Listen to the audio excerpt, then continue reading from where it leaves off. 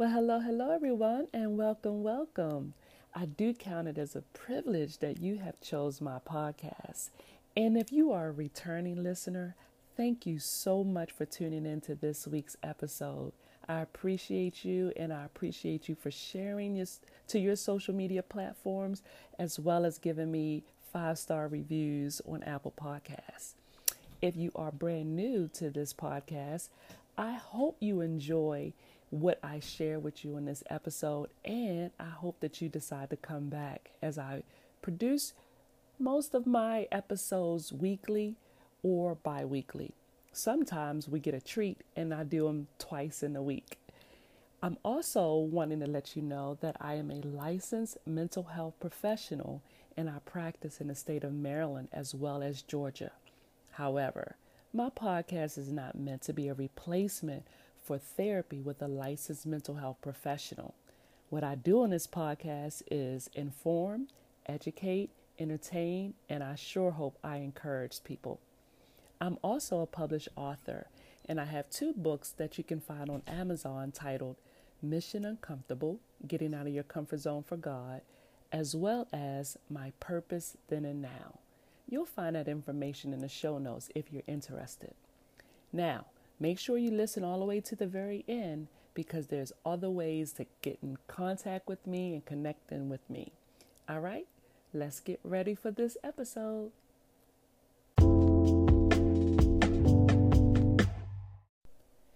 The episode that you're getting ready to listen to is part of a 4-part series, Mastering Communication in Relationships. So check back and make sure that you've listened to them all, and I hope you really enjoy them. How many of y'all remember the movie where there was this major catchphrase that people say pretty often, and it was like, I think it was Chris Tucker and Jackie Chan, and I think Chris Tucker said to Jackie Chan, "Do you understand the words that are coming out of my mouth?" Well, I know that because of the accent and the language that there may have been a little bit of communication problem between the two when they were talking to one another. But what I'm talking about today is not really based off of language barrier, meaning like a foreign language or, English or Spanish or any other foreign language. What I'm talking about when I say in this episode about language, I'm talking in more about the style of communication that people may use when they're talking to someone, when they're communicating through email or text messages. So when we're thinking about that, how often do we even pay attention to their style of communication? Now, I know that when I'm going to somebody to talk about a certain thing or express my feelings or talk about something that happened to me, most of the time there is a whole lot of emotion involved in what I'm saying, and I tend to give a whole lot of detail about the topic or what it is that I'm talking about. And sometimes when I'm going to somebody, certain people, I might say, they may have this glazed look over their eyes, or they may have this look of confusion. They may even have this thing where they seem a little bit distracted while I'm talking. They might be looking down at their phone or looking away or checking their watch or something. And when I see that, usually I'm starting to feel a little bit annoyed because I feel like they're not really hearing what I'm saying or paying attention to what I'm saying. So I'm not very keen on their actual style of communication, because if I knew how they communicated, I probably would adjust my style just well enough so it could be a much better conversation. So when you go talk to someone, are you at all aware of the way that they speak or the way that they communicate? Some people, when you communicate with them, they really just want the facts. They want to know what is the situation? What did you do, or what did they do? And what would you like the end result to be? Is there something that I need to fix? Is there something that you need me to do? Is there something, are you looking for an apology? What is it that needs to happen at this point? Do you have instructions for me or direction for me?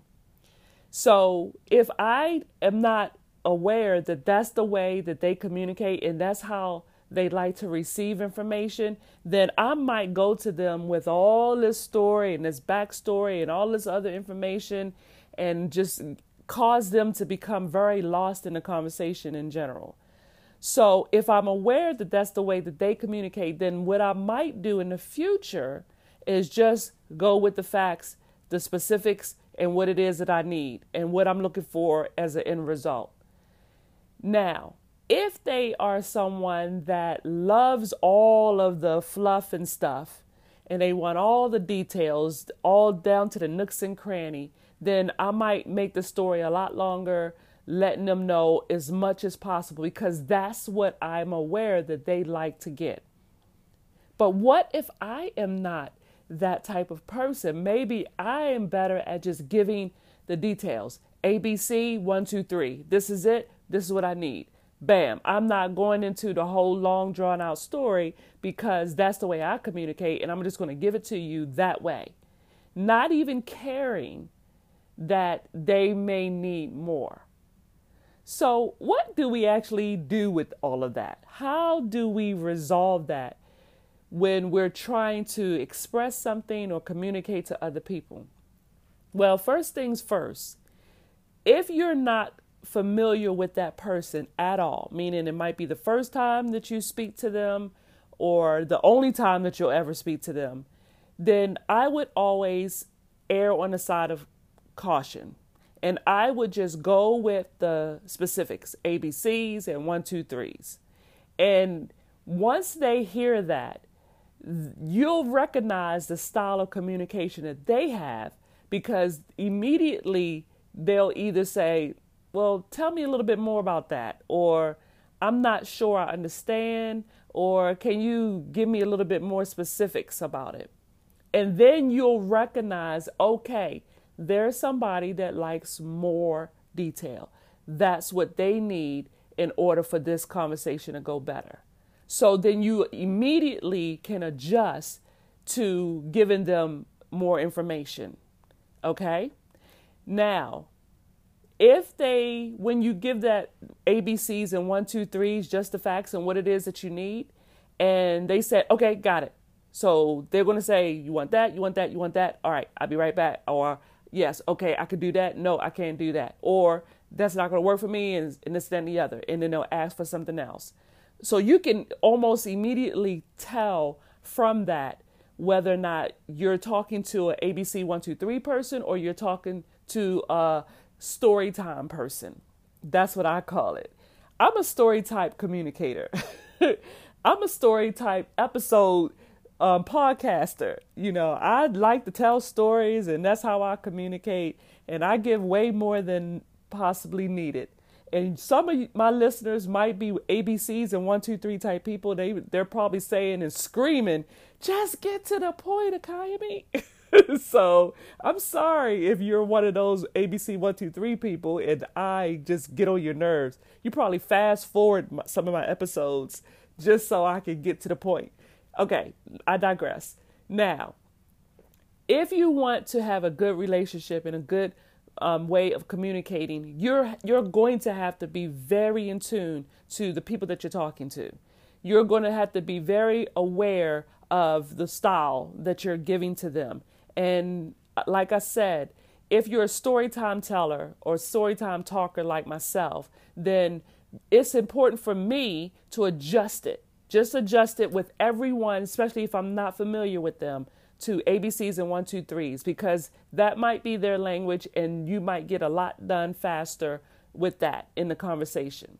Okay? Not necessarily that they're going to respond the way that you want, but still, that makes it simpler. You don't have to go through the whole story time and all that kind of stuff with this person because it's not going to work for them.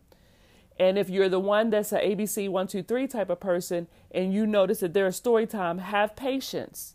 Have patience with that person and give them a little bit more, because that's what is needed. And you are trying to learn how to speak the language of the other person. And also, if you're an ABC 1, 2, 3 person and you're receiving the communication from someone, it is so rude and so disrespectful sometimes to, rush them along if they're a story time talker, or interrupt with yeah, okay, so just, can you skip to the point? That is so annoying to me when I talk to people, but I recognize that that's the way that they are, and so I'll make the adjustment, and I won't allow my feelings to get hurt, because I get it. I get that everybody is not like me at all.